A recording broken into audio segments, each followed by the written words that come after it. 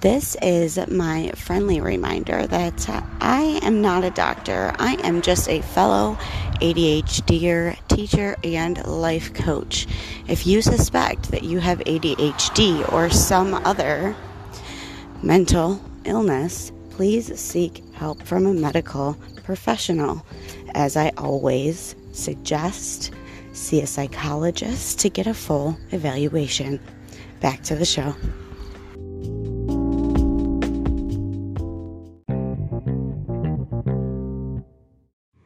Hi, welcome to podcast number 13, ADHD, emotions, and the case of the missing manager.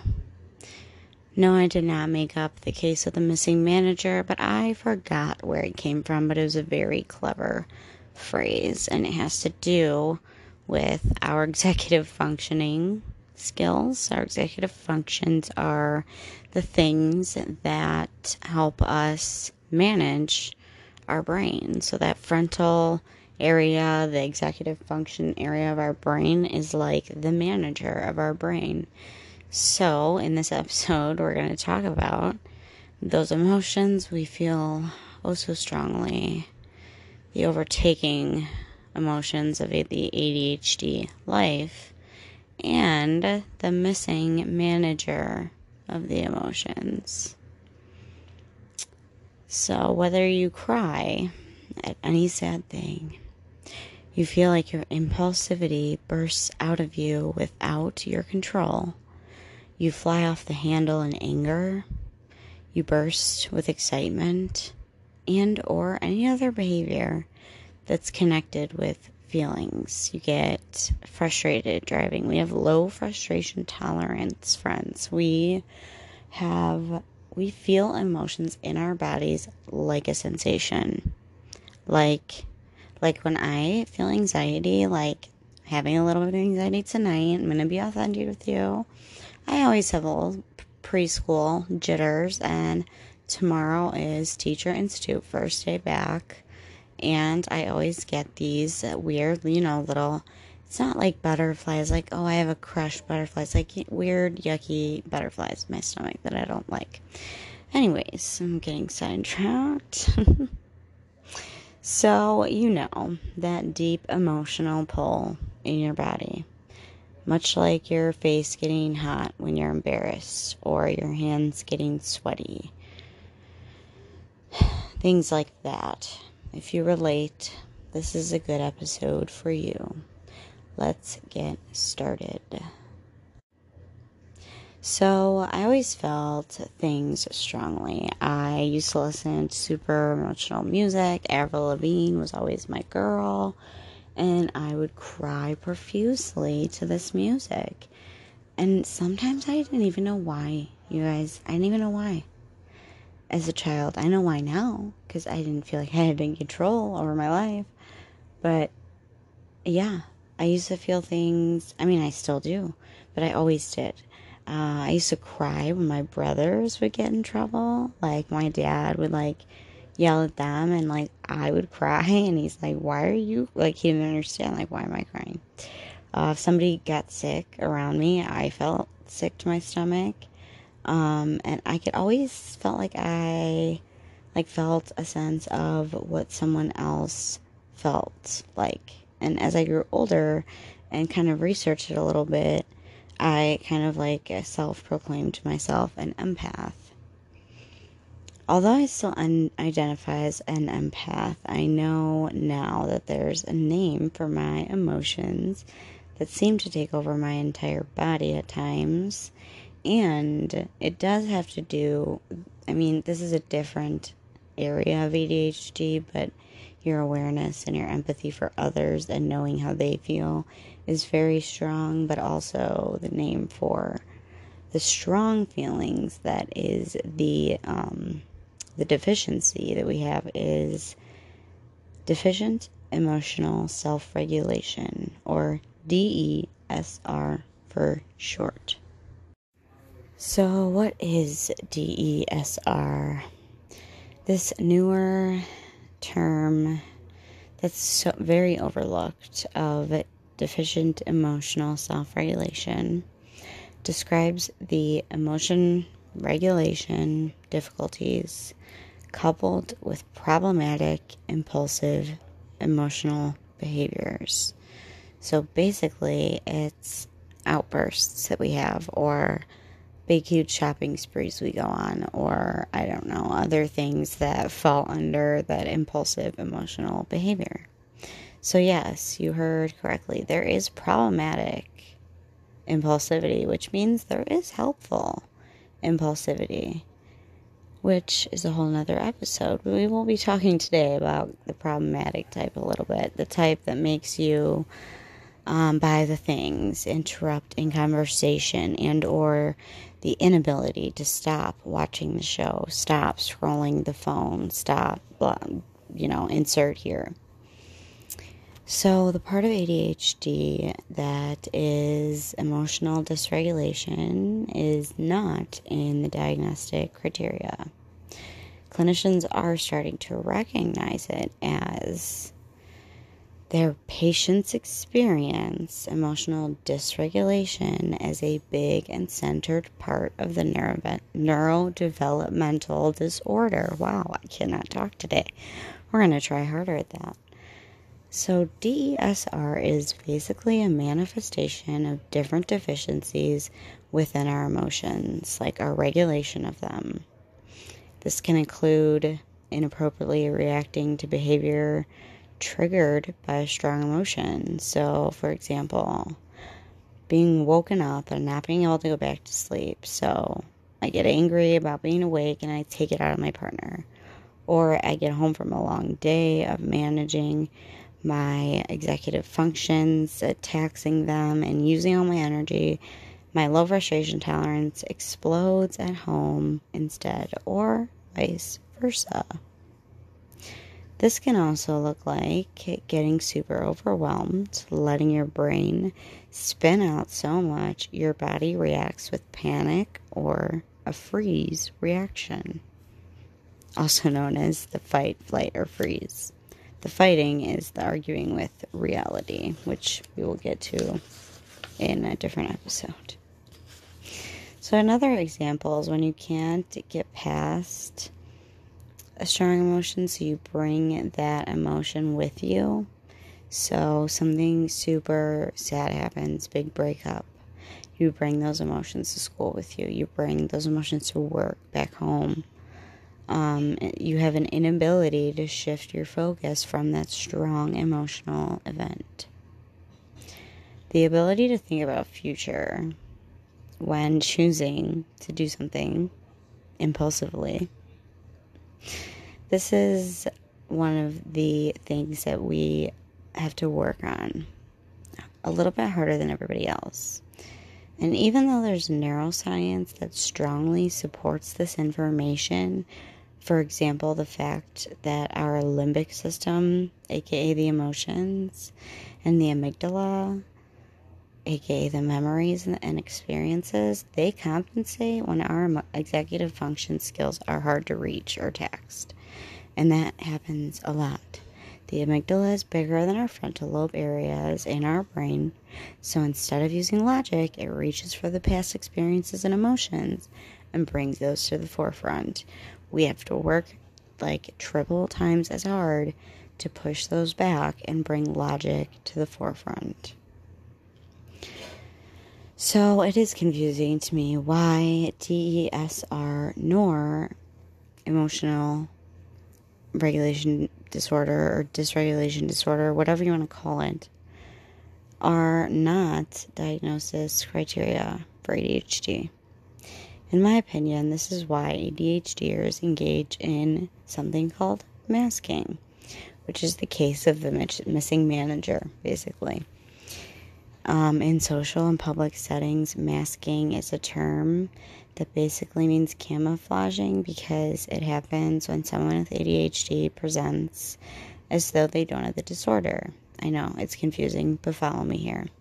When you were a kid in class and you realized you didn't know what you were supposed to do, so you looked to your peers essentially to copy and follow along with what they were doing until you caught up, yeah, that was appropriate, very developmentally, incredibly appropriate for kids for the most part. But as an adult, it looks more like what it is, catching up, and it takes forever. And when you finally get there, you're out of breath, sweaty, and embarrassed, and you kind of just want to leave. Still wondering why you're always feeling so drained? Because we tax our brains. Wow, I really am going back to work tomorrow. The rhyming. Okay, let's just move on. It's not good self-care at all. It's just not. ADHD is a failure to regulate mood disorder. Failure to regulate. Self-regulate. That includes emotions. That includes our needs. That includes anything that we have to regulate about ourselves. Masking emotions instead of moving through them can cause damage in relationships, careers, your self-worth, and your self-concept as a human being, and living a long and happy life. It can impede that. I don't like to talk about masking a lot because it has a lot of negative side effects, and they don't necessarily fit in or go along with some of the things that we've learned. Masking is learned early. ADHD kids have less impulse control than others. Hyperactivity is a factor. It can be internalized as racing thoughts or body-focused things. We changed our tone to make it more animated. We mimicked people. We studied social interactions to learn how to respond. We suppressed behaviors like twirling our hair and biting our nails. We scripted conversations a lot. We avoid talking about certain interests. We pretended that the sensory assaults didn't bother us, the loud gym and the over-talkative friend or whatever. Masking can actually look like a lot of different things, and it's detrimental to your mental health if you continue to do so. So identify which form of ADHD masking behaviors are healthy and which ones are hurting you. For example, learning to keep a reasonably tidy home might be helpful, whereas needing everything to be perfectly in its place would be harmful. Learn how to deal with your emotions instead of avoiding them. Journal it out. Get a coach, get a therapist. Understand you're not alone. You're not alone. If I'm talking about this right now, you are not alone, my friend. I don't like to close an episode without some sort of tips. And this topic is rough and heavy because it's due to each person's individual experiences, and almost everybody with ADHD struggles with this. So some things I personally do and still work on are working through the feeling by journaling, crying, or whatever is needed to really work through it. I'm still working on stopping myself when I'm angry and removing myself from the situation, although I have to admit I've gotten better. I've also gotten better at thinking twice before spending a ton of money by taking pauses and really thinking about the item or the investment, exactly what I would do with it, or if it has a specific place to go in my home and do I need it? Am I going to use it?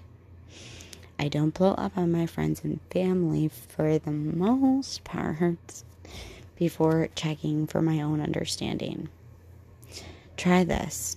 Next time you feel a strong emotion, ask yourself, grab a piece of scrap paper and ask yourself these questions. Where in my body do I feel this emotion? Is it in my face? My stomach? Do a check-in. Are you hungry? Do you need water?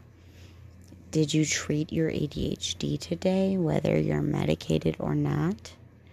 It's important to know what affects you and how it affects you. I use the emotion scale. It's on therapistaid.com. I will try to remember to link it in the notes, in the show notes. Just a couple other things I noticed work for me are daily journaling in the morning and in the evening, including gratitude and wins of the day, even if your win of the day was just taking a shower.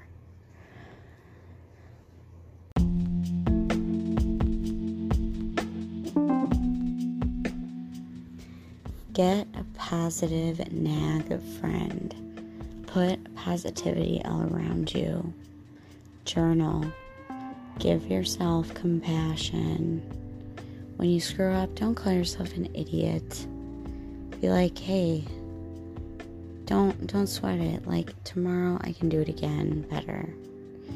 Try to flip your anger, and every day just try to do better.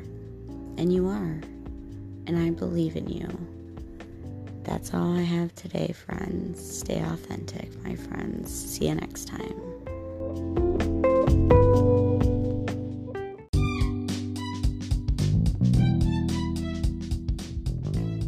Hey, listener. Have you subscribed to this show yet? If you're enjoying it, I suggest hitting the little subscribe button under the podcast main page so that when new episodes come out, they just pop up in your feed, just like the algorithms of Instagram and Facebook when you follow things. So if you like this podcast, go click that follow button.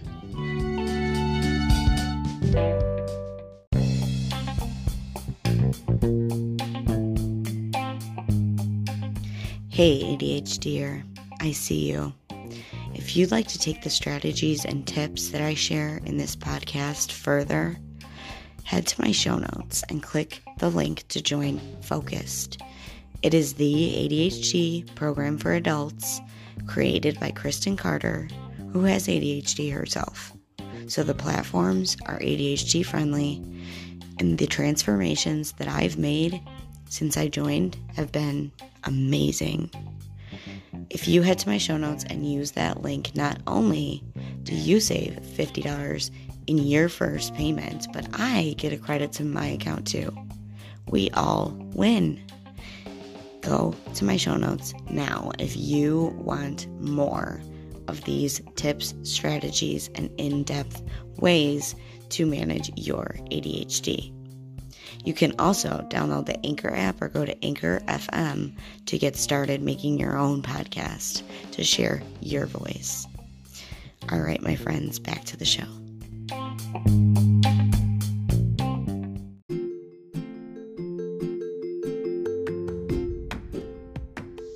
Do you feel like your emotions run your life instead of you running your emotions? I have fantastic news for you. Guess what? Our emotions are caused by thoughts, and thoughts are just sentences in our head that we can choose whether or not we want to believe. Now, if you want to get more into this, you should definitely hit me up for a free coaching consultation call. I will walk you through this process, and you can decide whether you'd like to work with me one-on-one in improving your life.